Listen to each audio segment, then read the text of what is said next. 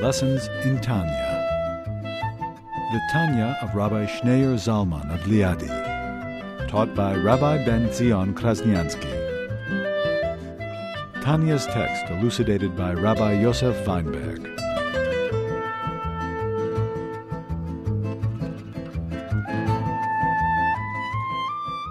We're holding in the middle of page 411, middle of chapter 31.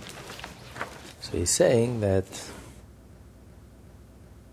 not only is there nothing wrong with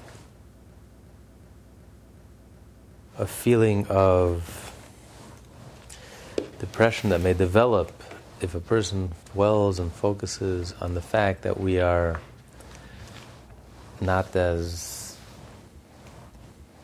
great as we think we are, or as wonderful as we think we are, when we deflate our balloon, so to speak, and we puncture our narcissism and sense of superiority and false sense of grandiosity. On the contrary, it's actually something beneficial, because you're fighting fire with fire. And it's not really depression, it's bitterness. And bitterness has a life to it. There's an energy, there's a life, there's a vitality. And that energy is healthy, that energy is good. But if you see you're feeling blue anyway, you're feeling a little sad anyway, depressed anyway, so that's a good time you're in the mood. So get into this self-assessment and self-awareness and soul-searching and realizing, being truly, honestly self-aware and realizing where you're really at in life and how dismal your spiritual situation is and your spiritual level is, and get real and wake up. This will lead to a tremendous joy. The consequence, this will follow is a tremendous, tremendous joy. More so than if we were not to go through this process of bitterness. And how will this lead to a tremendous joy? That's where we left off. So he will then arrive at a true joy, middle of 411.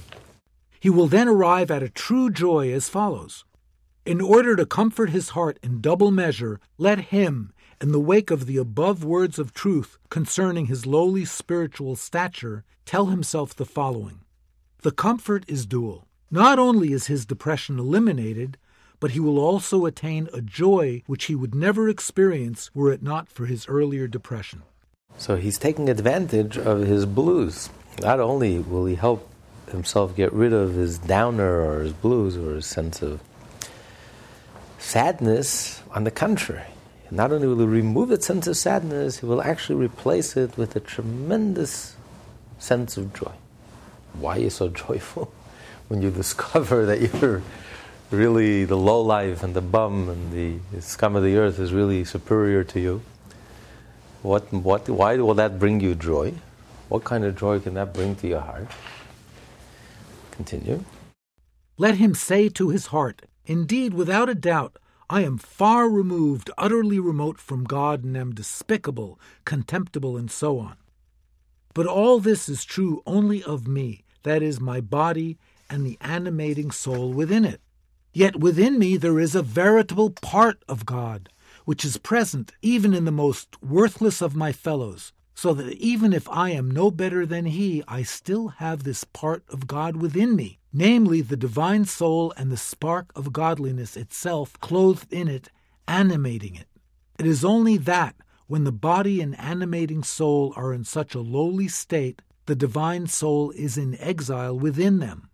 So we can't touch that divine spark that we have within us. So we don't have the freedom of choice to harm, diminish, in any way affect the divine core and essence, the divine spark that we have within us. Just like we can't touch God, we can't touch that part within us. There are no human fingerprints in it. We did not acquire it. God gave it to us. He chose us, He gave it to us. We're born with it, it's innate, it's inherent. And we can't touch that place.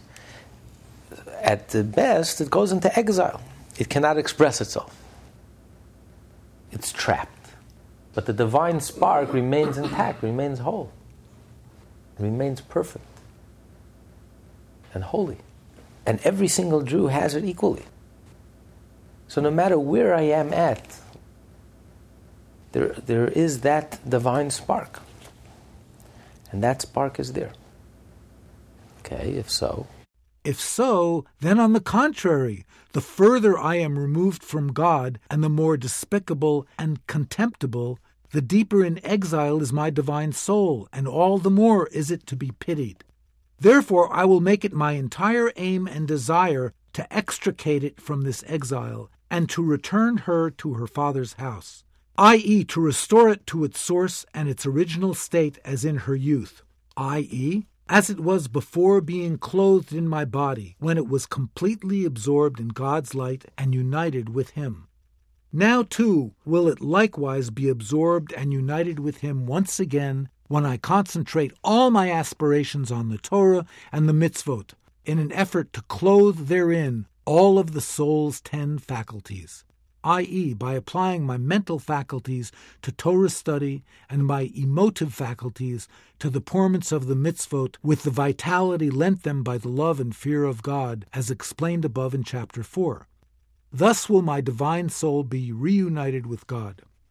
Especially in fulfilling the mitzvah of prayer will I try to release my divine soul by crying out to God, because of the distress of its exile in my loathsome body, so that He release it from captivity and bind it to Himself.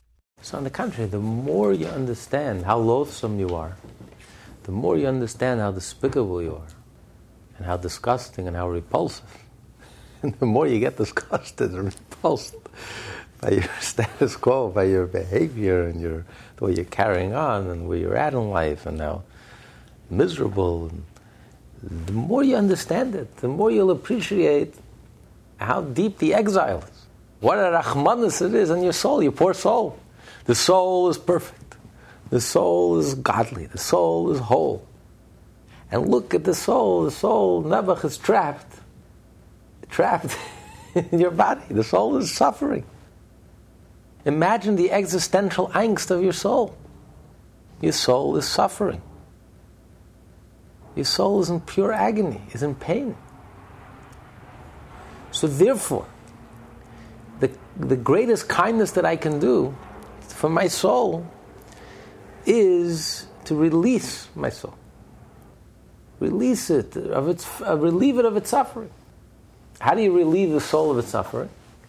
By returning the soul, maybe just for a few moments. Returning the soul back to the palace. Imagine the prince, the royal prince, is taken into captivity and placed in a concentration camp. Because every time we tell a lie and every time we do something wrong, we sin, we misbehave, the soul never gets used to it.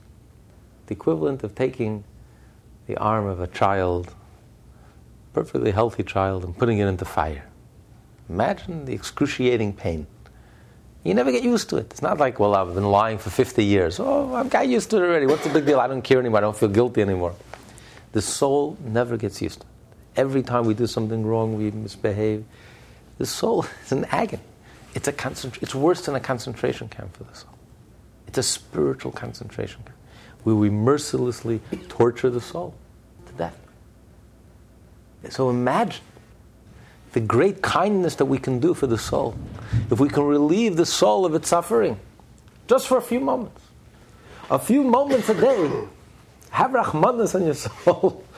The few moments of the day that you're studying Torah, for those moments your soul are in heaven. Your soul is in heaven. You're studying Torah, the soul is together with the divine. It forgets all its pain, it forgets all its anguish. You brought it back to heaven. The moment you're doing a mitzvah, the soul is in heaven. You did an act of kindness, something divine. You gave a penny to tzedakah. You used your hand to give a penny to tzedakah to help someone. The soul is in the seventh heaven. So you can imagine the joy you would feel. Imagine. You walk into shul. You see people sitting in shul with rags, shmatas. What's your initial reaction? You'll be disgusted, repulsed. Why are they coming to shul this way? Should be embarrassed in themselves, ashamed of themselves. This is how you come to synagogue. But what if you knew that these people sitting in rags were actually concentration camp inmates. And somehow you managed to convince Hitler to give them a reprieve, 1 hour a day. You can take them out.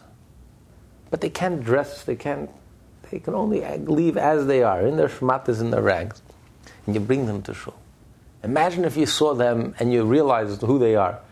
It would move you to tears. You would hug and kiss them. You would be so excited. You'd be so thrilled. You'd be so thankful and grateful. Well, that's the way we are spiritually. We walk into shul. We're learning. We're praying. We're doing mitzvot. And yet we're like concentration camp inmates, spiritually speaking. Walking around in tatters and rags, torturing our poor souls. day and night. But how can I be joyful? How can I come to synagogue and pray joyfully? Look who I am. I'm a despicable human being, a lowlife, the miserable creature. And here I am, I'm praying to God. And here I am, I'm studying Torah. And here I am, I'm doing a mitzvah. I'm embarrassed, I'm ashamed. I should be under the table. How can I even show my face? On the contrary, you're 100% right. Miserable, lowlife, all of the above. But for that very reason, you should be joyful. The more you understand how miserable you are, the more you understand what a rahman is, what a pity it is on your soul. Your soul is tortured. Mercilessly, you're tortured in your soul day and night. So imagine the kindness that you can do. Is there a greater joy when you can reprieve your soul for 1 hour a day, for a few moments a day? You give your soul a little reprieve from the furnace, from the crematorium, spiritual crematorium.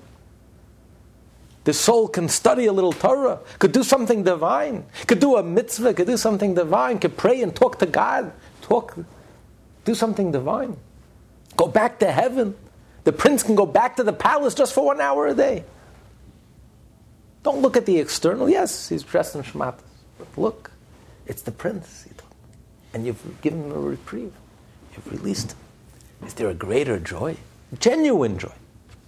That should fill your heart with joy and gratitude.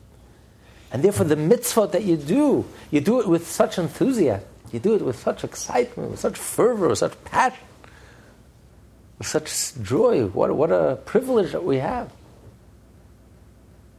The opportunity that Hashem gave us.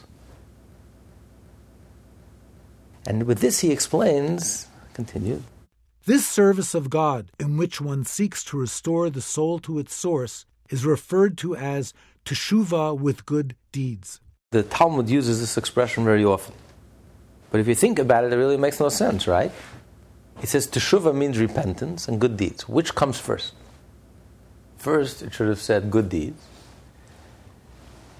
And if a person fails and doesn't do good deeds, then he can amend them. He has to make amends. You don't do teshuvah and then do good deeds. Teshuvah is what you mend. First you have to do the good deeds. These are your responsibilities, your obligations. If you don't live up to it, then you have a chance to fix it, to make up for it. He starts out with teshuvah and then he ends with the good deeds. So the answer is, and that's what he's going to explain, continue. This is an oft-used Talmudic expression denoting the mitzvot, as in the statement, 1 hour of teshuvah with good deeds in this world is better than all the life of the world to come. At first glance, the juxtaposition of the two seems incongruous. Teshuvah deals with atoning for one's past imperfections, while good deeds are performed in the present and would seem to bear no relation to one's past. According to the Alter Rebbe's statement, however, that one's performance of the mitzvot should be motivated by a desire to return his soul to its source within God, the connection between the two is clear. The good deeds themselves actually constitute teshuvah, which means return. As the Alter Rebbe continues, this denotes the good deeds which one does with the intention of returning the soul, which is part of God, to the divine source and root of all the worlds. So we're talking about teshuvah. This is a theme in life. This is a purpose in life. It's not just teshuvah to make amends. We're talking about teshuvah, which motivates one to do the mitzvot. Because teshuvah means return. You want to reconnect the soul, return it back to its home. You want the soul to feel at home. So you return the prince back, the royal prince back to his palace. And that's what motivates you to study Torah and do mitzvah. So it's the tshuva that leads you to the ma'asim tovim, to the good deed. Tshuva of ma'asim tovim. Because you're doing the soul the greatest favor. You're helping the soul. You're doing the soul the greatest kindness. And the soul comes alive. Because the soul is so sensitive. Even if we are numb, even if we don't feel anything, the soul is extremely sensitive. The soul feels everything and registers everything. And the soul is suffering. We don't suffer. Because the more abominable we are, the more arrogant we are, and the more self-absorbed and self-centered, and the less sensitive we are. We don't sense our lowliness.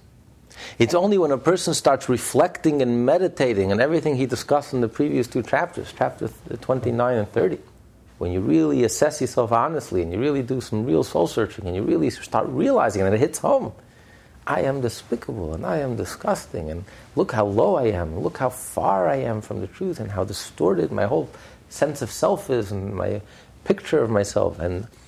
And when you start feeling and being sensitive, yes, initially it leads to a tremendous feeling of bitterness, but this bitterness is immediately replaced with an intense sense of joy, because I can do something about it. I can rescue, I can redeem, I can give a reprieve to my soul. My soul is suffering, and I can do something about the suffering. How? The slightest good deed that I do, any mitzvah that I do, any Torah study that I do, any act of kindness, any act of goodness and kindness, is such a reprieve, such a relief for the soul. It's so soothing to the soul. It's so therapeutic. It feels so good to the soul. It's indescribable. And the more you realize how abominable you are, and if we don't realize, our soul realizes. You can imagine how much the soul appreciates the opportunity to reconnect, to do teshuvah, to return, to reconnect with Hashem. So this is the intense joy and motivation that leads a person to do the mitzvah, and to do the mitzvah with enthusiasm, with excitement. This, then, should be one's lifelong aim in the service of God with great joy. The joy of the soul upon leaving the loathsome body and returning, during one's study of the Torah and service of God through prayer, to her Father's house as in her youth, i.e., to the unity with God that it enjoyed before it descended into the body. This corresponds to the statement of our sages that one ought to engage in tshuva throughout his life. It really makes no sense. If the tshuva is to make amends, to repent for something we've done wrong, so why should a person be all his life do teshuvah? Or maybe don't do anything wrong, you won't have a reason to do teshuvah. All your life you do teshuvah? I mean, even after you do teshuvah, it's not enough. You can never make amends. That's a very depressing thought. If even after you do teshuvah, you always have to do teshuvah. No, he says, no, he doesn't mean doing tshuva make amends. He means tshuva as a way of life. Because you realize that for the soul, life in this world, as it is existential angst, just for the soul being in this world, the act of birth is a very traumatic experience for the soul. Then when we add insult to injury, in addition to this traumatic descent, this roller coaster ride that the soul took, when it left heaven, its heavenly perch, its heavenly abode, and journeyed into the body, into the physical body, egotistical world, materialistic world, we add insult to injury, and then we add to its trauma by doing something wrong, by saying a lie or doing something wrong. That's just adding insult to injury. But as it is, for the soul no longer has the same connection the way it had before it was born. When the soul was in heaven, the soul was united with God. It was conscious of God. Felt the divine, experienced the divine. And then the soul comes into this body and is trapped in the body, in the material, physical body. So for the soul, this is a very traumatic experience. Each and every moment of existence, each and every moment that we exist in this world, for the soul is a traumatic experience.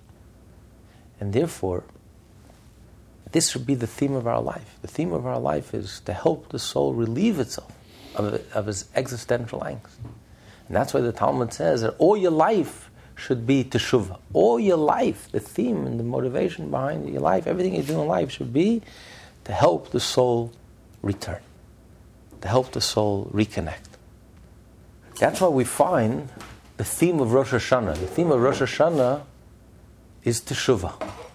Rosh Hashanah, we celebrate the creation of the world, the creation of man. Man was first created. Why do you have to do teshuvah? You were just created. You're brand new. You have a clean slate. What do you have to do teshuvah? Man was created, and the first thing he has to do is teshuvah. The first order of the day is do teshuvah. What do you mean do teshuvah? I was just created. I was just born. Why do you have to do teshuvah? But this is the journey of the soul into this world. Birth for the soul is a very traumatic experience. You know, in heaven, there is no dichotomy, there is no split between potential and actual. All your potential is actualized. That's why it's heaven. And when the soul is born to the body, now suddenly there's a Grand Canyon between our potential and our actual. That's the tragedy of the human condition. The Talmud says that 1 out of 1,000 students enter into the Beis HaMedrash and fully realize their potential. 999 will enter into the study hall and they will not realize their potential, full potential. 1 out of 1,000 will realize its full potential. What a tragedy. God gives us so much potential. This world is so ripe with potential. And most of us barely scratch the surface. We barely tap into the energy that God has given us. We haven't even skimmed the surface. And this is the only reason why would an adult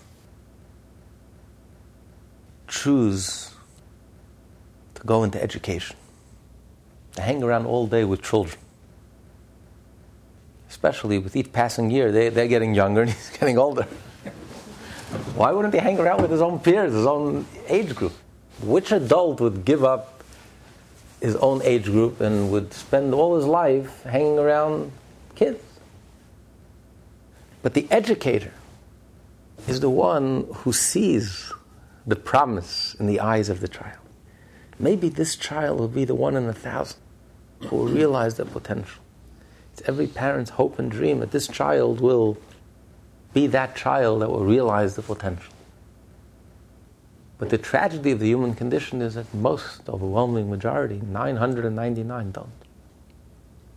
So there's a huge split, a huge dichotomy, a Grand Canyon between our potential and our actual. It's a yawning gap. And the soul is in anguish. The soul can't make peace with it. You have this energy inside of you that God gave you. And if you don't utilize it in a healthy way, in a positive way, in a wholesome way, that energy actually will turn into something very negative. Which is why man is the most miserable creature of all, as he said earlier. You ever meet animals that are depressed? Only men are depressed. Man. You ever met an animal that's addicted? Only men suffer from addictions. Mankind. Why is man the most miserable of all of God's creatures?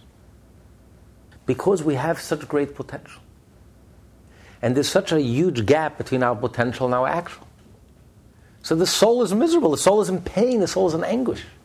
You can't go through life and have this powerful energy inside of you, and if you don't utilize it, it actually becomes corrosive. It actually becomes a negative force in your life.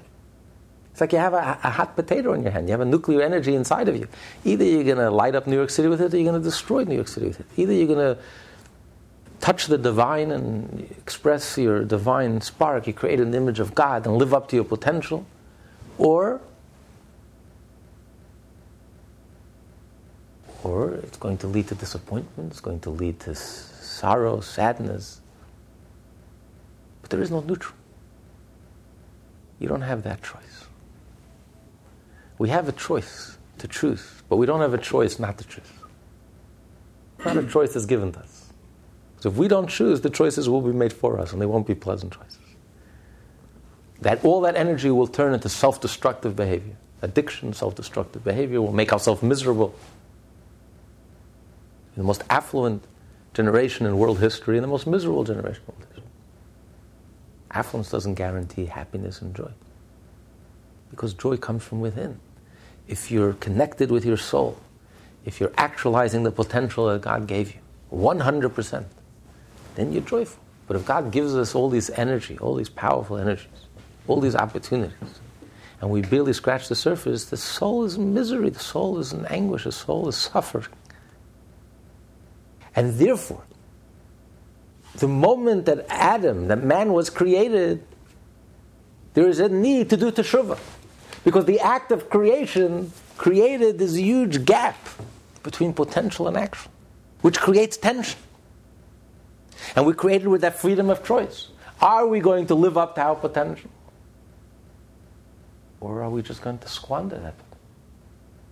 So the theme of our life is, from the get-go, the moment we hit the pave running, the theme of our life is teshuvah. That's the theme of Rosh Hashanah, do teshuvah. To reconnect the soul, return the soul back to its source, return the soul back to heaven when there is no dichotomy there is no split between potential and actual. How do you return the soul back to heaven?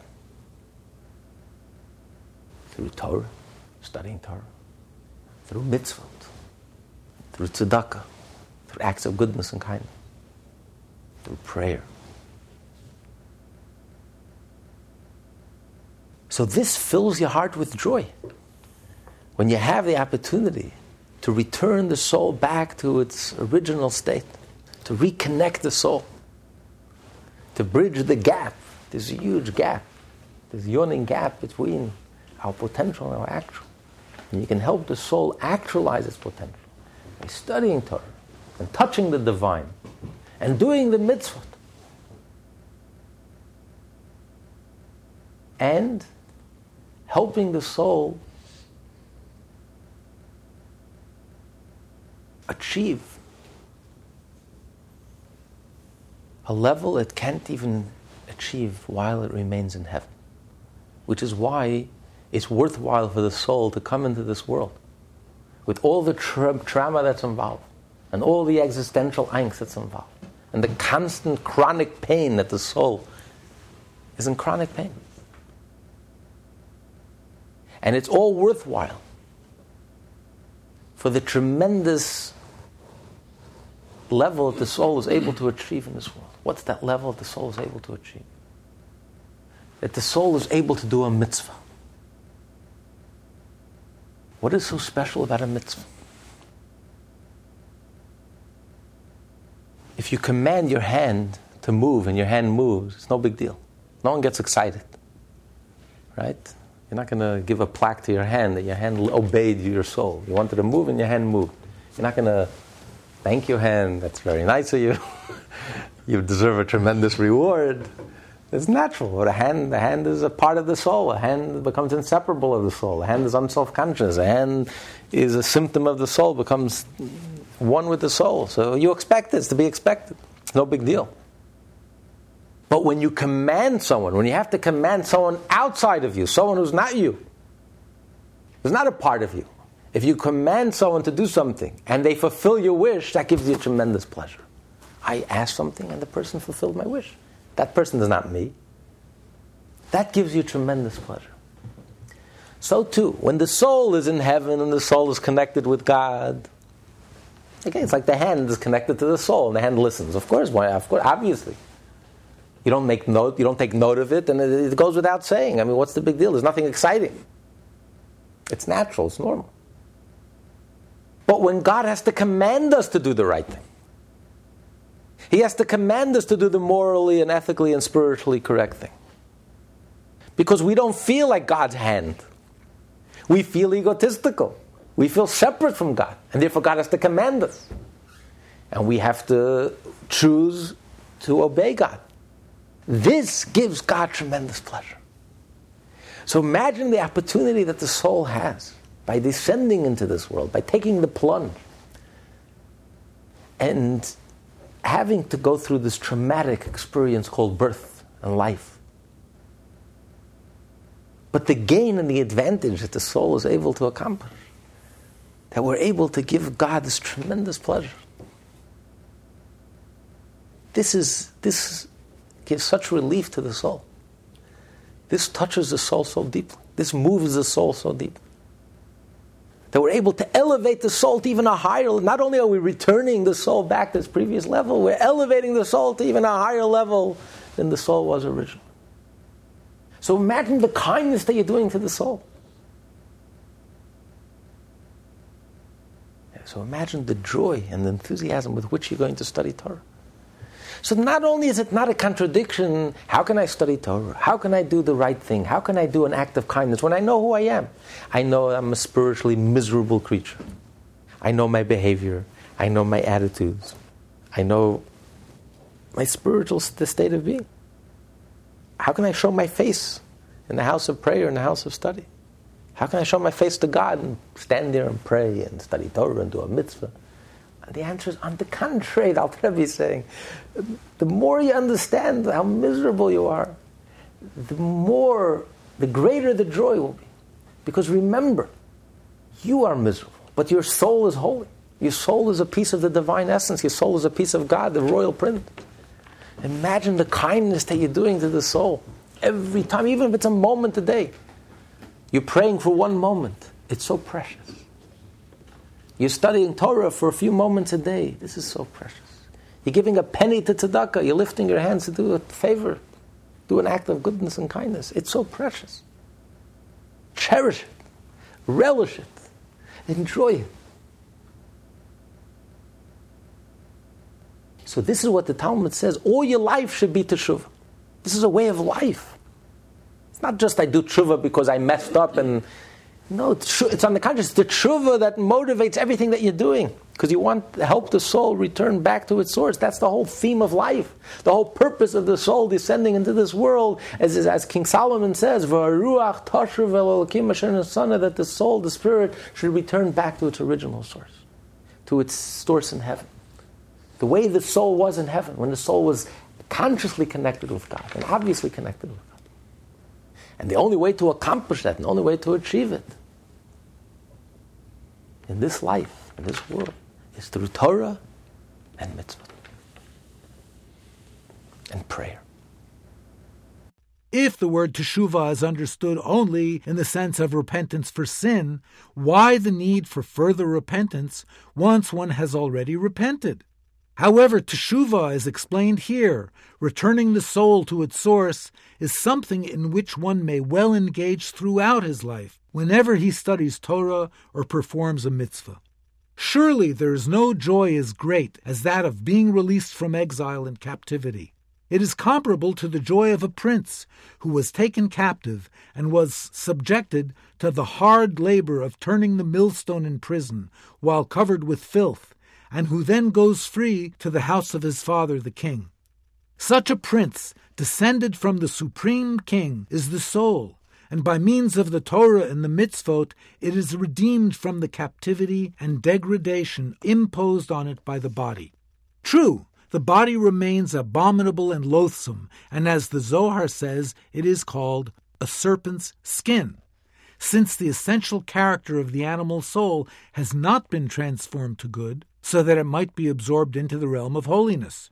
For as explained above, the Benoni may indeed elevate the garments of the animal soul, the thought, speech, and action through which it expresses itself by performing the mitzvot by means of his thought, speech, and action.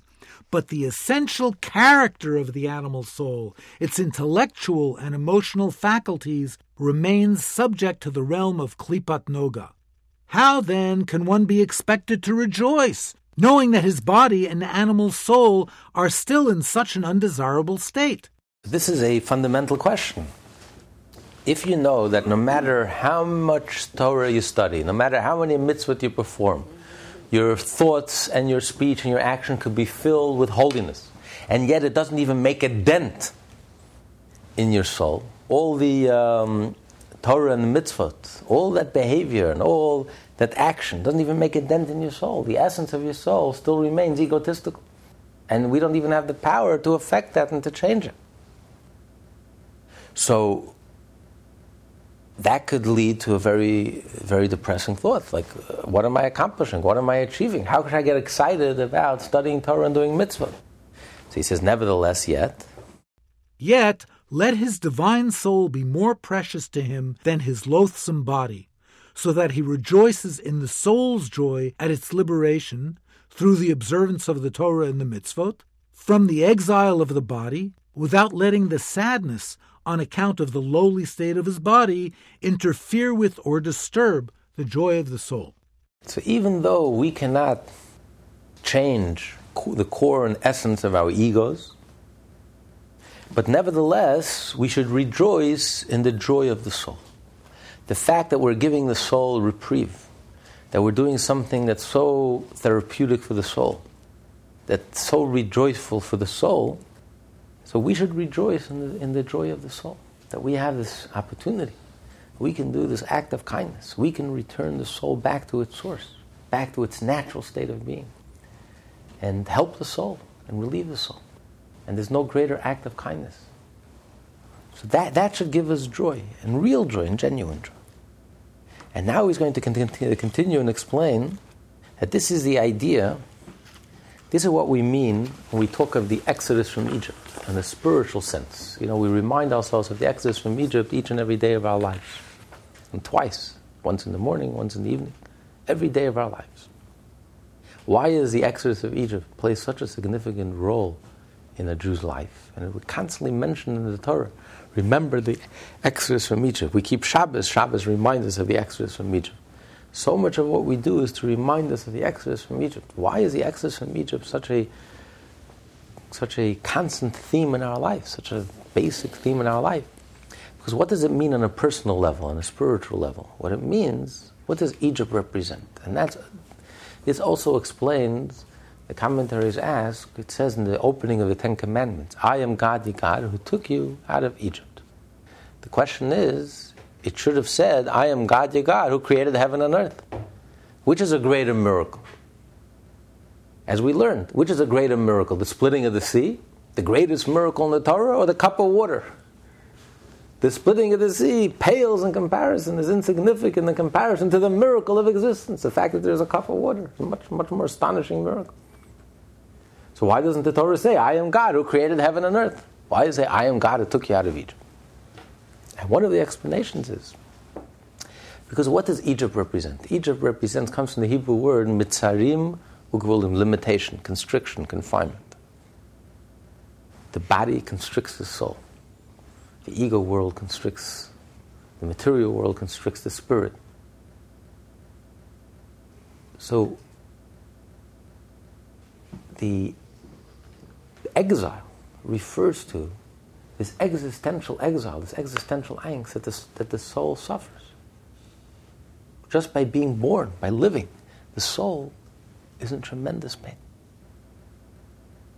Most of us don't feel the suffering. The great tzaddikim were very troubled by this existential angst. It bothered them, it troubled them. They couldn't sleep at night. We managed somehow. Doesn't rob us too much of our sleep, right? We don't suffer from insomnia. The Rebbe could hardly sleep. If he slept 2 hours, he was lucky. At night, he was lucky. Couldn't sleep. The world is in exile. God is in exile. The Jewish people are in exile. The whole universe is in exile. This existential angst disturbed him so greatly that he couldn't sleep and didn't let any of us sleep. Tried not to let us sleep. But it doesn't disturb us. But the soul is disturbed. Whether we feel it or not, whether we're numb to it or not, doesn't change the reality. The fact is the soul suffers terribly. The soul suffers from this existential existence, being, is a traumatic experience of the soul. Even if we don't sin, even if we don't do anything. And every moment of it, that's why the baby cries. When the baby enters in the world, the baby cries. The soul is in anguish. It's a roller coaster. It's from the peak to the abyss.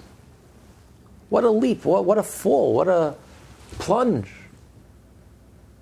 And why? And for what? Why did the soul come into this world? It's pure anguish, it's suffering. And we have to justify this journey. We have to justify this suffering. Every moment that goes by and we do nothing about it, the soul is suffering for no reason. And that's the worst type of suffering. If you're suffering, but there's a reason, you're accomplishing something.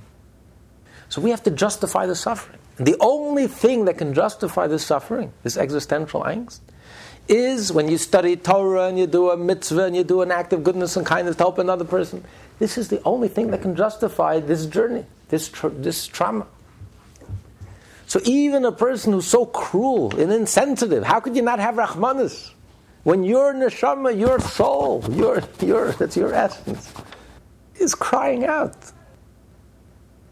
Why are you numbed out? You're numbed out because you're in such pain. Why do we have a generation that is so numbed out? Because we're in such pain, it's so unbearable. The pain is so indescribable that the only way to soothe our pain is to block our ears, to distract ourselves 24/7, constant distraction, or live such a noisy life that you don't hear your soul. Your soul is crying. But we get so busy and so distracted and constant 24/7 entertainment and so loud that maybe we try to shout out or try not to hear. We just numb out because the pain is simply indescribable. And how do people deal with the pain? They medicate themselves through addictions. It's a way to soothe their pain. The most affluent generation in history, the most addicted generation in history.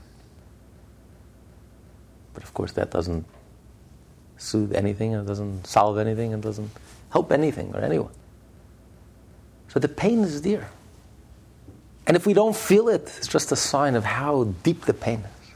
It's so deeply felt that we can't even feel it. It's a paradox. But the pain is so deeply felt, it's so excruciating, that we just numb out. When there's so little spirituality, there's such a thirst for spirituality, there's such a hunger for something divine, for something godly. The soul is parched. The soul has been cut off for 2-3 generations. The soul is searching for something divine, something godly. The soul is plotting. The soul is begging, pleading, crying. Imagine the kindness that you can do for your neshama. If you take a book in Torah and you study Torah for a few minutes, the soul is relieved. Maybe it's the first bit of Torah it's been studied in decades. Imagine the relief of the soul, how soothing it is for the soul. The soul has been in a concentration camp for decades, and you took it out kindly and mercifully. You took it out, you gave it a reprieve for a few hours, a few moments. You could study Torah, you could do a mitzvah, you can pray and talk to God and connect with God. Imagine the joy is indescribable.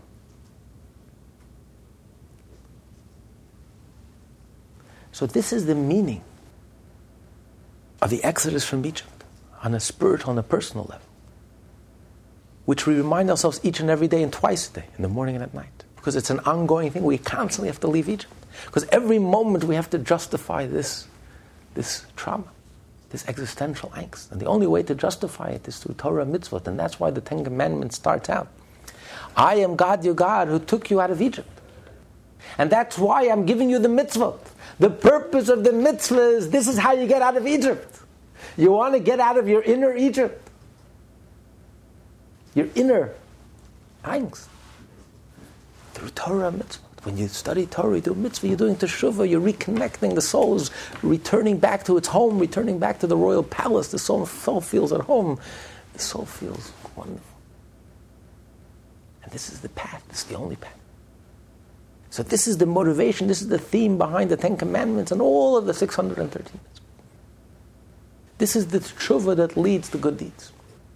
This form of divine service, in which the divine soul breaks free of its exile within the body, while the body and animal soul remain in their lowly state, is analogous to the exodus from Egypt, of which it is written that the people escaped. The Jews told Pharaoh that they would leave Egypt for only 3 days, but upon being released from his land, they escaped. At first glance, it seems strange. Why should it have been so, in a manner of flight? Had they demanded of Pharaoh that he set them free forever, would he not have been forced to do so? having been stricken by the plagues? So the question is, they subdued Egypt. After the 10th plague, Egypt was totally subdued, crushed, defeated, unconditional surrender.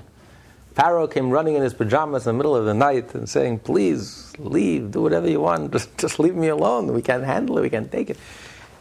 His stubbornness was broken, and he finally, unconditional surrender. So the question is, why did the Jews run? It says they ran out of Egypt. Who were they running from? They could have done whatever they wanted. It was like the Allies defeated the Nazis. We were in charge. We could have taken over Egypt. We could have told the Egyptians to leave. We could have kicked the Egyptians out. Why did we leave? And even if we left, why did we run? Why did Moshe make a whole ruse? Well, we're going for 3 days. He never said only 3 days. He never lied. Going 3 days. Then, of course, 3 days, after 3 days. And I never said we're going back. But why did the whole thing, like we're breaking out of Egypt, we're running out of Egypt, we're smuggling our way out of Egypt, we're escaping Egypt? Why? It was unconditional surrender. He could have said, listen, these are our terms. Okay? God is fighting us, fighting for us. So we have God on our side. Unconditional surrender, whatever you want. These are our terms. We're leaving for good. Now, why did the Jews have to leave where were they running from? And the answer is, as Ben-Gurion once said, you can take the Jew out of exile, but you can't take the exile out of the Jew.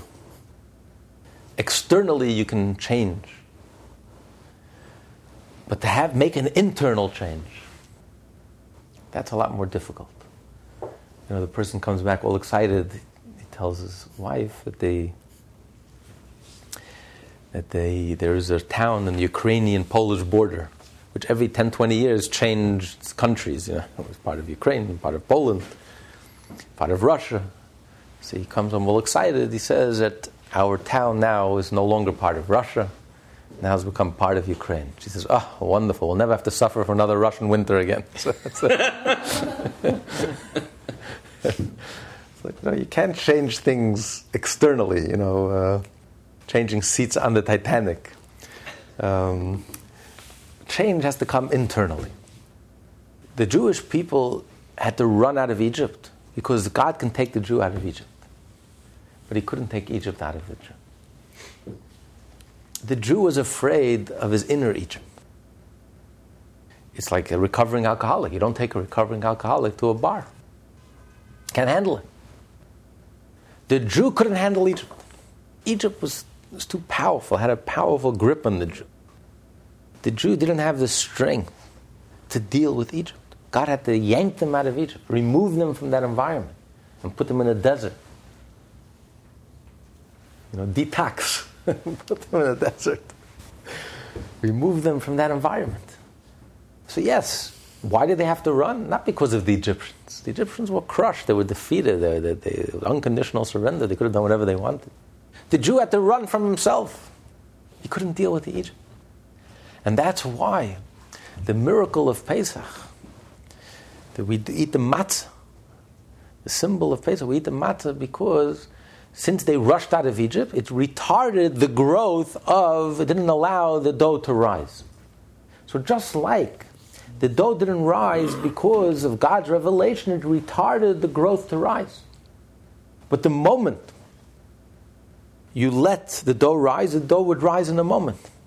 Like it says, if you let the dough, if you knead the dough and you let it alone, after 18 minutes, the dough will rise. What if you're kneading it the whole time? Then you can knead it all day, it won't rise. You don't allow it, you suppress, you don't allow it to rise. The moment you let go, it will rise. So too, it was God's revelation that retarded Egypt. It retarded the negativity of Egypt. It didn't allow the dough, the ego, to rise. What happens the moment God's revelation ceases and stops? It comes roaring back. Because all God did was, God anesthetized, put to sleep, crushed and destroyed, and anesthetized, gave an injection into the negativity of Egypt. So when the negativity, the ego, was put to sleep, suddenly the soul came roaring to life. The soul is there. So the Egyptian was crushed. The Egyptians were crushed. Egypt was crushed. And the Jew was redeemed. Simultaneously. At that moment at midnight, when God crushed the firstborn of the Egyptians, at that very moment, the Jewish people, God's firstborn, were redeemed. Simultaneously. Why? Because the Jew is compared to, and that's the difference in Judaism and religion, the Jew is compared to a flintstone. While religion is compared to a coal. Coal is on fire. But what happens when you put the coal under water? It's the end of that fire. What happens if you put a flintstone underwater? The flintstone could be there for thousands of years, underwater, submerged. While it's underwater, there's no fire, there's no spark. But at any time, when you remove the flintstone and dry the stone and strike it, you'll always get a spark. Why? Because the spark is part of the stone. It's part of the essence of the stone. It's not external to the stone. The coal and the flame is external to the coal. So you can damp out the fire. You can extinguish the flame. But the flintstone is indestructible. The spark is there because it's part of their essence. So too, the children of Abraham, Isaac, and Jacob, Sarah, Rebecca, Rachel, and Leah, as we studied earlier in chapter 18, inherited this indestructible, this soul connection, this indestructible connection with God. So although externally, the Jew at that time assimilated, and you couldn't tell the difference between the Jew and the Egyptians. These were idolaters, and these were idolaters on a conscious level externally, and the Jew reached the 49 levels of impurity. But the moment God crushed Egypt, crushed the shell, the ego, the arrogance, retarded the growth of the chametz, of the dough, and at that moment, Egypt was crushed. But the Jew, that flintstone, that spark came roaring to life. Suddenly that love and that connection and that feeling that they have toward the divine, towards godliness, came roaring to life and emerged in that split second. And therefore, since the Jew was freed spiritually, as a consequence, they were also freed materially. Because the material and the spiritual are one and the same. The material is a reflection of the spiritual. Whatever happens in the spiritual translates into the material. So the Jew was in servitude in Egypt because they were spiritually in servitude. Because they lost touch with their faith and they lost touch with their spirituality and they lost touch with their soul. So their soul was in exile. That divine spark was in exile. The divine spark was in exile, couldn't express itself, was in anguish, was in pain. That resulted in physical exile and physical suffering. But the moment that God crushed Egypt and crushed the ego and retarded the growth of that arrogance and that negativity, at that moment that inner spark just emerged in all its brilliance. And therefore at that moment the Jew was also physically and materially also freed from Egypt and released from Egypt.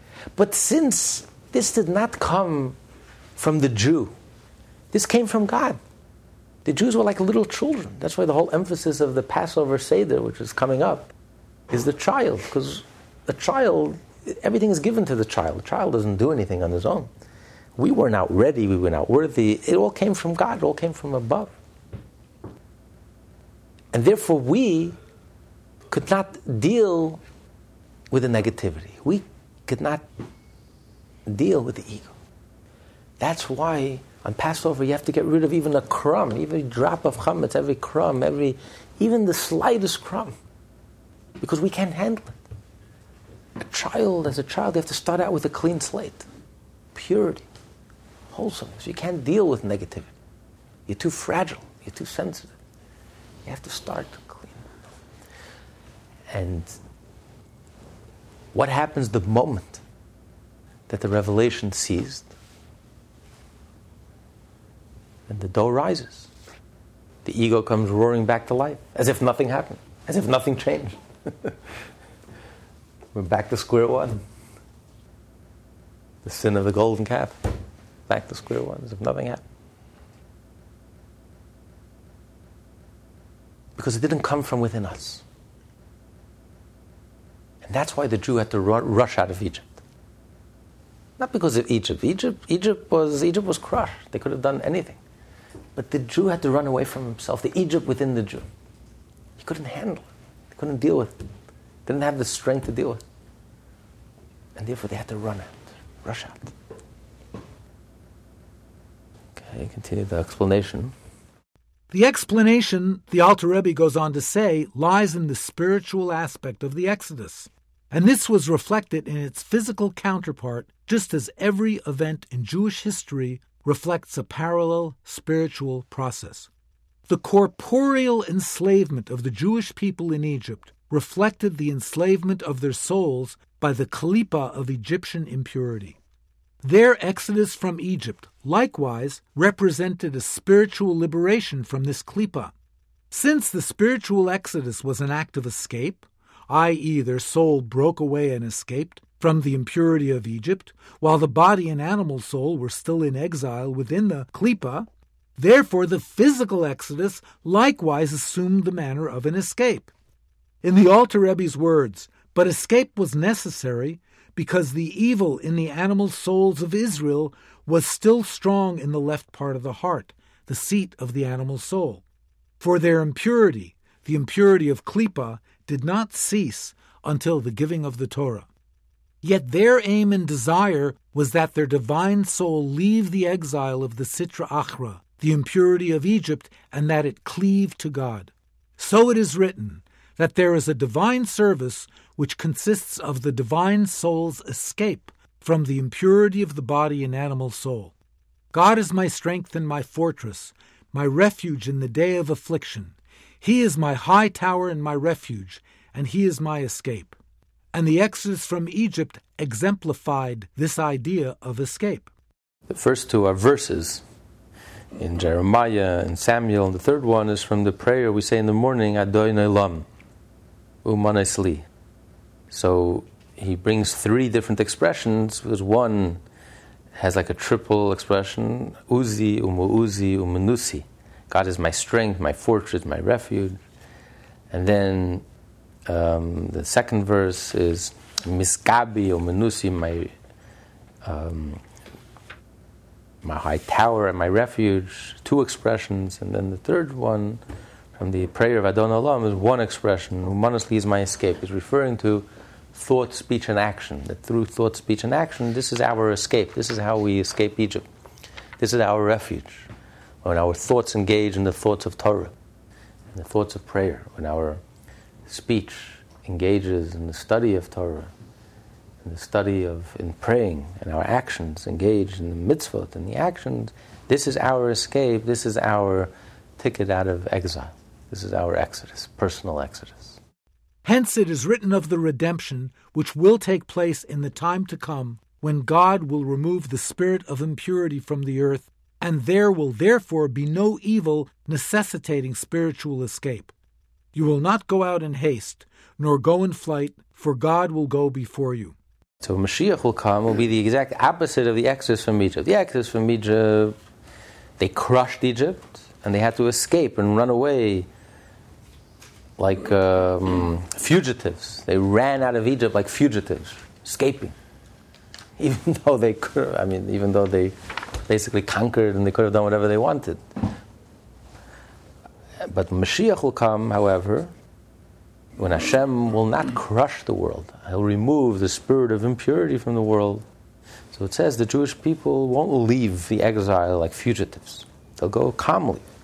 Because that's the difference between the ultimate redemption and the exodus from Egypt. The exodus from Egypt was not an ultimate redemption, because it crushed the world, it redeemed the Jew, but it crushed the world.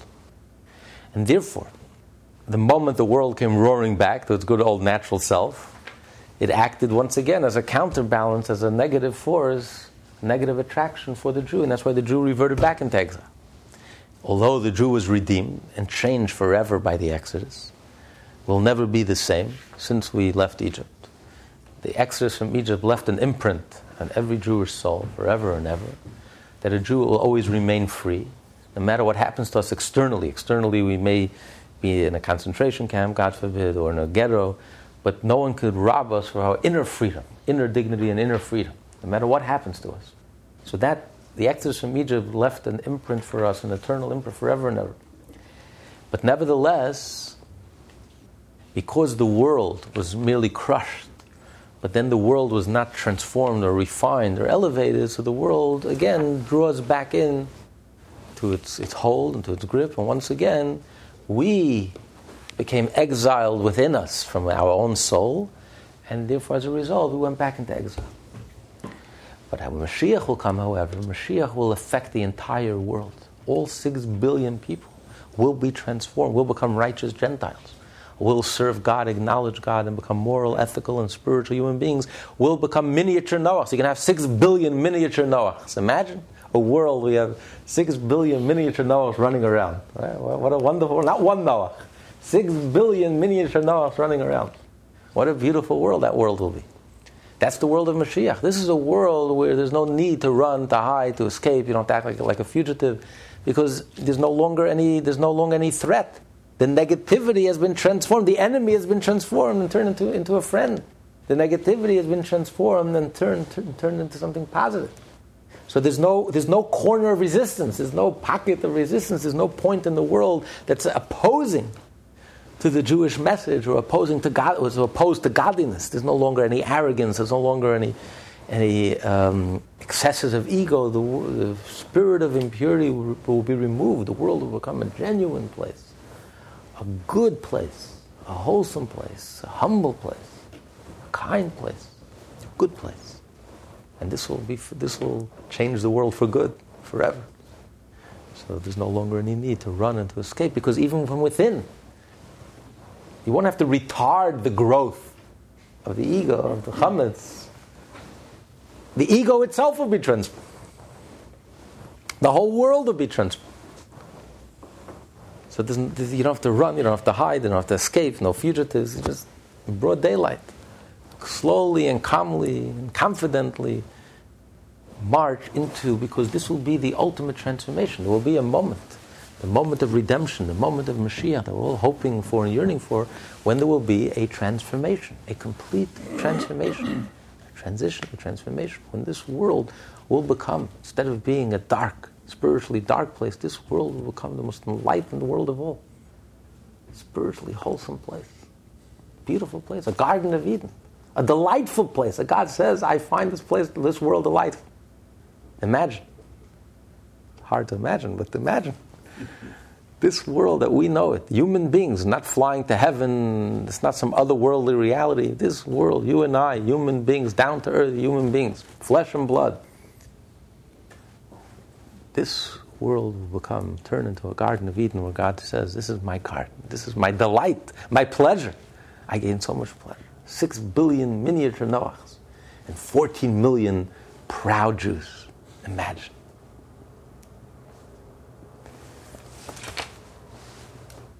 Okay. The exodus from Egypt, however, took place in a manner of flight, for the evil was still strong in the people's animal soul. Similarly, whenever one disregards the lowliness of his body and animal soul and engages in the Torah and the mitzvot in order to free the divine soul from its corporeal exile, he effects the spiritual equivalent of the exodus from Egypt. One may lend this teshuvah, the restoration of his soul to its source, additional strength from the depths of his heart, and likewise add a greater measure of light and joy to the joy of his soul brought on by the teshuvah, by comforting his heart from its distress and sorrow, through reflecting, literally speaking to his heart with knowledge and understanding as follows. Certainly it is true, as said above, that I am utterly remote from God, etc., but it was not I who created myself in a manner that permits the divine soul to be exiled within the impurity of the body and animal soul. It was God who created me thus. Why then has God done such a thing to cause the divine soul, a part of his light, which fills and encompasses all worlds, and before which all is as naught, to descend into the body and be clothed in a serpent's skin and a fetid drop? Even besides the descent that we affect through our behavior, misbehavior, misconduct, just the fact of existence, the fact of birth. Why would Hashem send His divine spark, His divine essence, a piece of His divine self, and journey into this world, and such a descent? Because to God fills all the worlds, animates all the worlds. God encompasses all the worlds. And to God, all of the world, all of existence is absolutely naught. It's like nothing, completely insignificant, as if it doesn't exist. Like we learned earlier, it's like the words are in a wordless state. That's their natural state of being, as if it doesn't exist, as if they don't exist. Completely, absolutely unified within the source, as if they don't exist. So the worlds are nothing. It's not like it's something. When you say that God fills the world, even when you say that God encompasses the world, that means there's some connection, there's some relationship. The world has some significance. God fills it, God encompasses it, He transcends the world. Here we're saying God doesn't even transcend the world. The world is so insignificant that it's as if it doesn't even exist. It means nothing. So why would God take a piece of Himself? And to Himself the whole world is nothing. And God would constrict His soul into such a narrow confinement, into such a narrow world, such a narrow bridge, such a narrow world, such a coarse, materialistic, limited world. Why would God do this? To Himself. Why would He do it? Good question. Why? So, but God did it. I didn't do this. Let's not take all the credit. Let's not take all the blame. God did this to us. He created us this way. He put us in this impossible situation. So why did God do it?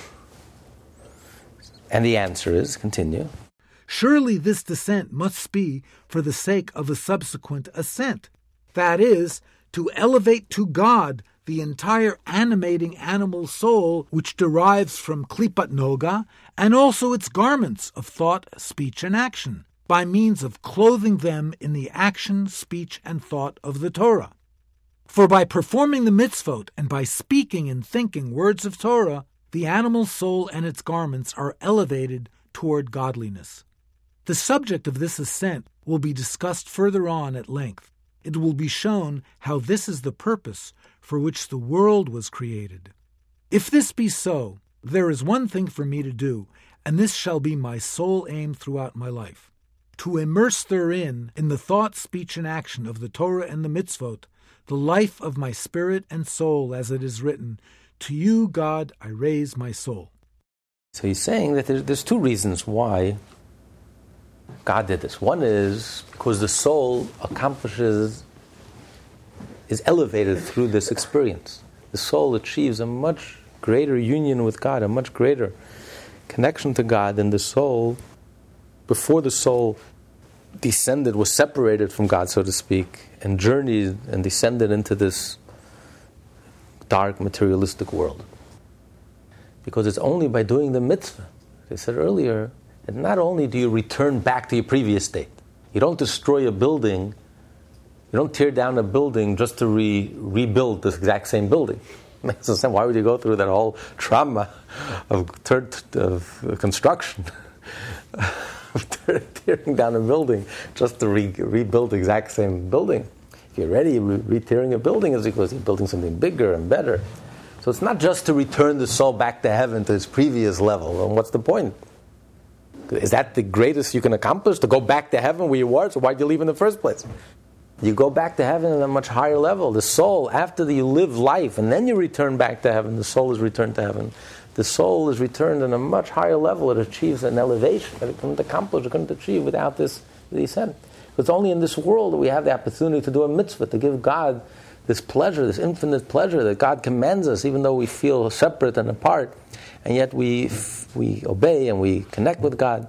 This gives God tremendous, tremendous pleasure. So the opportunity that we have in this world, which we don't have in heaven. In heaven, the soul is like a hand to God. It's automatically connected. It has no choice. It's no big deal. There's nothing exciting about it. There's nothing new. There's nothing novel. Nothing exciting.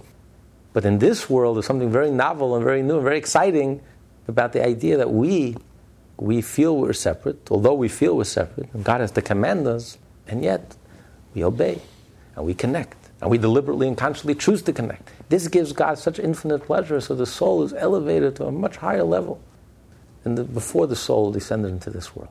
That's one answer.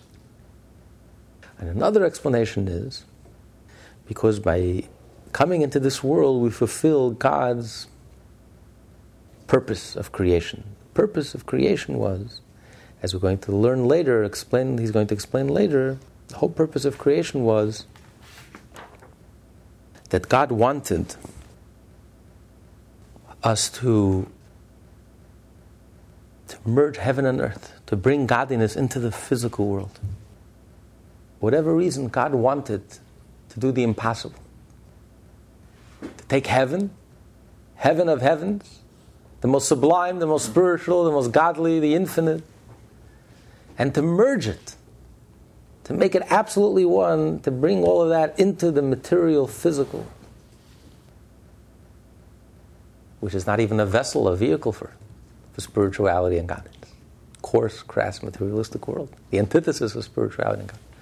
How could you merge heaven of heaven with earth of earth, material of material, action of action of action? Only God can reconcile opposites. Only God could contain paradoxes. This is what God wanted. This is what the divine plan was, the divine mission. This whole trauma of life and this whole experience, whole human experience, is because we are fulfilling God's ultimate purpose and ultimate plan, which is God wanted to feel at home in this world. He wanted to merge heaven and earth. He wanted to accomplish the impossible. This is a mission worthy of only God can think of such a mission, because it makes no sense. The rhyme is what we have no understanding of, but we know this is what God wanted. And He gave us the tools and He gave us the ability to accomplish it. How do we accomplish it? When you study Torah, when you use your ego and you use your body, you take money, the ultimate ego symbol, the antithesis of godliness, and you give tzedakah, you do an act of goodness and kindness. When you study Torah by moving your lips, taking all the energy that you acquired through eating and drinking and sleeping and doing business, and you take all of that and you transform it and you do a mitzvah with it.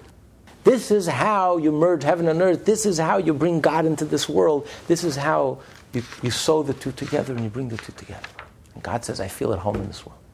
So we have the tools and the ability to accomplish this grand plan that God had for creation, for existence. We are in the front line. So don't feel sad, don't feel sorrowful. You are in the front line. You are accomplishing the divine mission, the ultimate purpose for all of existence, for creation, for angels, for heaven of heavens. All of this is for us in this world. When you engage your animal soul, your ego, and you engage your body, and you physically do the mitzvah, the deed, the action, and you fill your life, your thought, your speech, your action, you fill your life with Torah and mitzvah, you are fulfilling the ultimate divine plan, the whole purpose why God desired creation in the first place, and the purpose of existence. Imagine how joyful you should feel. You are thank God, we had the merit to implement this whole divine, impossible scheme. But we're not implementing it. We have been implementing it 3,800 years. All the Torah, all the mitzvah, all the tzedakah, all the tears, all the sacrifice, the blood, all the heartfelt prayers, all the kindness, all that selflessness, all that love, all the sweat and toil, dedication, devotion. Of course, we've been planting seeds for 3,800 years, and now the seeds are beginning to sprout. And anyone who opens his eyes can see that the seeds are beginning to sprout. In our generation, we witnessed the collapse.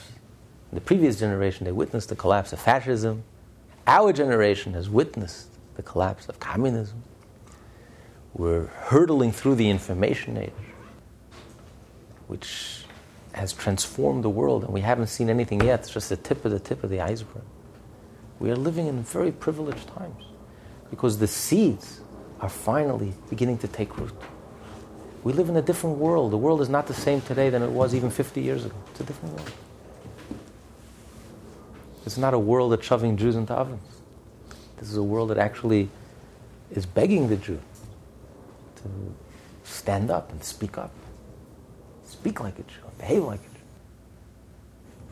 Jew. Teach. So how do you account for Islamists? Well, Mashiach hasn't come yet. The redemption hasn't materialized yet. We are living like in a twilight zone. On one hand, we have these brilliant flashes of light, phenomenon that are phenomenon. We never had this seven Noahide movement phenomenon, where in every city in the world you have groups of non-Jews who are studying with their rabbis, studying Torah, and want to connect. On the other hand, we also have negative phenomena that we've never seen before. But this is the clash. This is the twilight zone that we're living in, because we are in a transitional generation. We are, as the Rebbe would always remind us, we are a unique generation.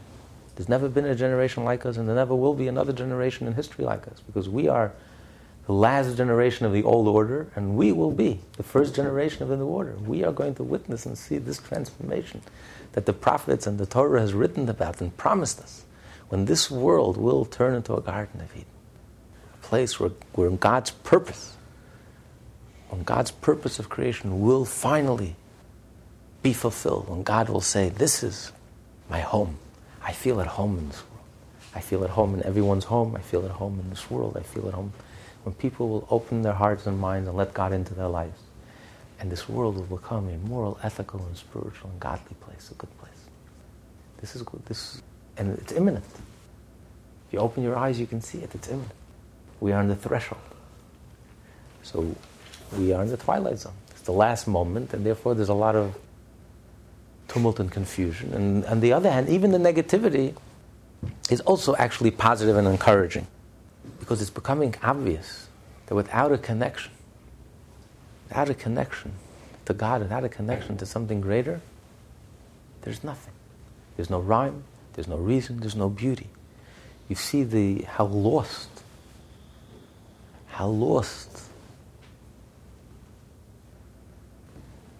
the Israeli government is. You see how completely lost, totally lost their compass. Because without a connection to God and to His Torah and to the teachings and the path of life, you see that there's nothing. There's no rhyme, there's no reason, there's no beauty, there's nothing. There's just meaninglessness. So the world has become so refined, the world has become so allergic to lies, that the world speaks, the world states on its own, the world states that unless a person is connected, unless the community is connected with the truth of Hashem, there's nothing. There's nothing there. It's not like God is icing on the cake. You could be a mensch, but if you have God, it's icing on the cake. No. Without God, there's nothing. There's no cake. There's no icing, there's no cake. All you see is absurdity. You see, there's no need to, it's too painful to discuss what we see. There's never been in the history of the world a country that refuses to defend its own citizens. Never. In the annals of human history, there's never been a country in the nation on earth that's so paralyzed, that's so paranoid.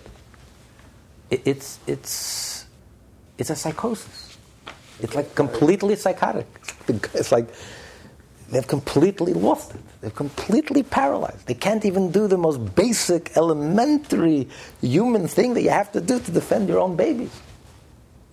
So where is that a sign of becoming a... But it just shows that without a connection to Hashem, there's nothing. It's not like, well, it's nice if you have a connection to God, but if you don't have a connection to God, you still have military strategy, you have strategic strategy, you have intellect, you have a philosophy, you have a point. There's no point, there's no strategy. It's pure mindlessness. Surrender, compromise, give up. No dignity, no self-respect. You're lacking in the very basic, fundamental aspect of self-defense.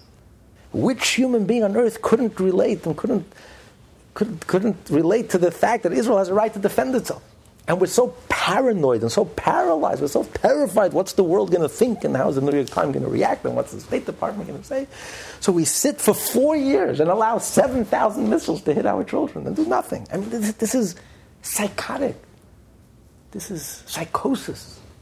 This is so abnormal. Because if there's no connection to God, there's nothing.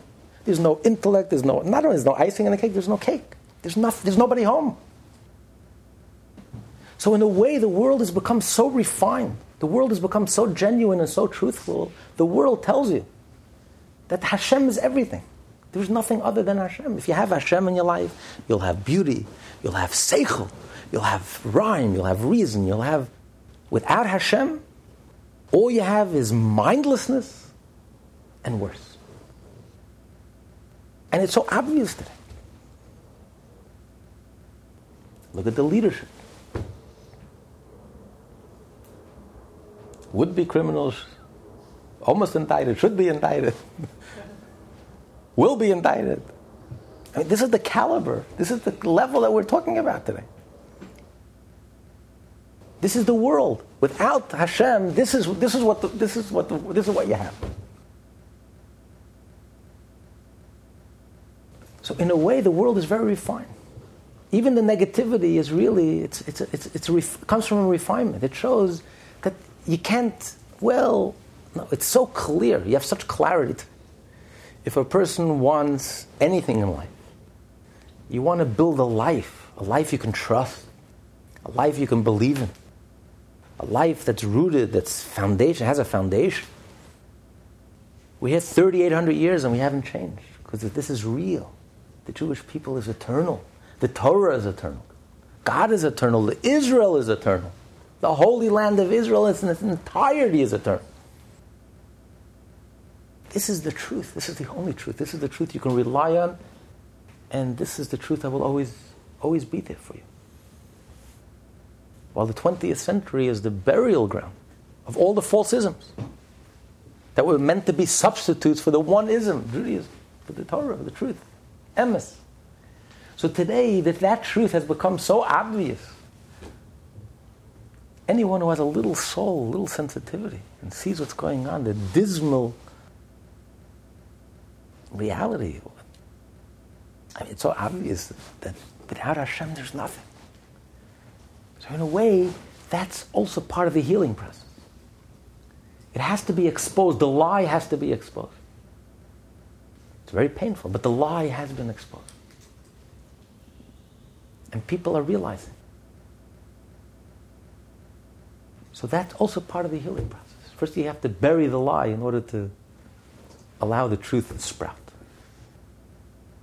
And Israel is very quickly approaching a point where they can't continue this way. You can't. The bombs are getting, the rockets, the missiles are getting more sophisticated every moment. And they're just paralyzed. They just can't move. They've paralyzed themselves with this fear that's groundless. What are people going to say, and how is the press going to react? Is that a consideration when it comes to defending life? Who cares what people think?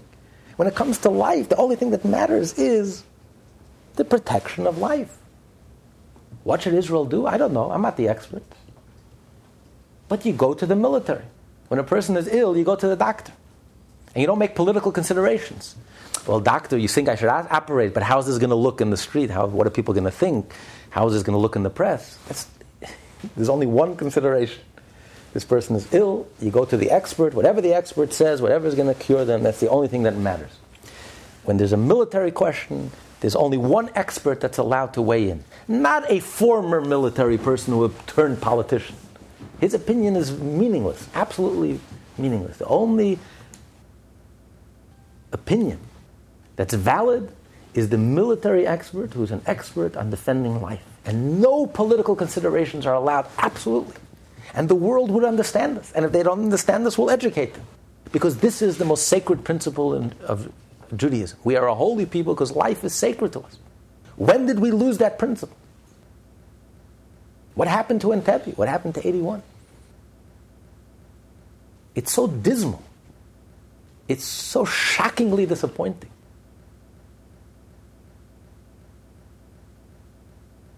But on the other hand, this is part of the healing process. Because the healthy parts are also emerging and are gaining strength.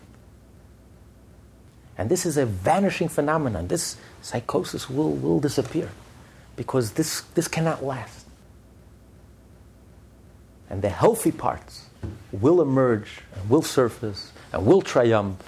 And then Mashiach himself will run the Holy Land of Israel. Amen. Okay, we just have another 2 minutes. Let's already finish the chapter. Yeah.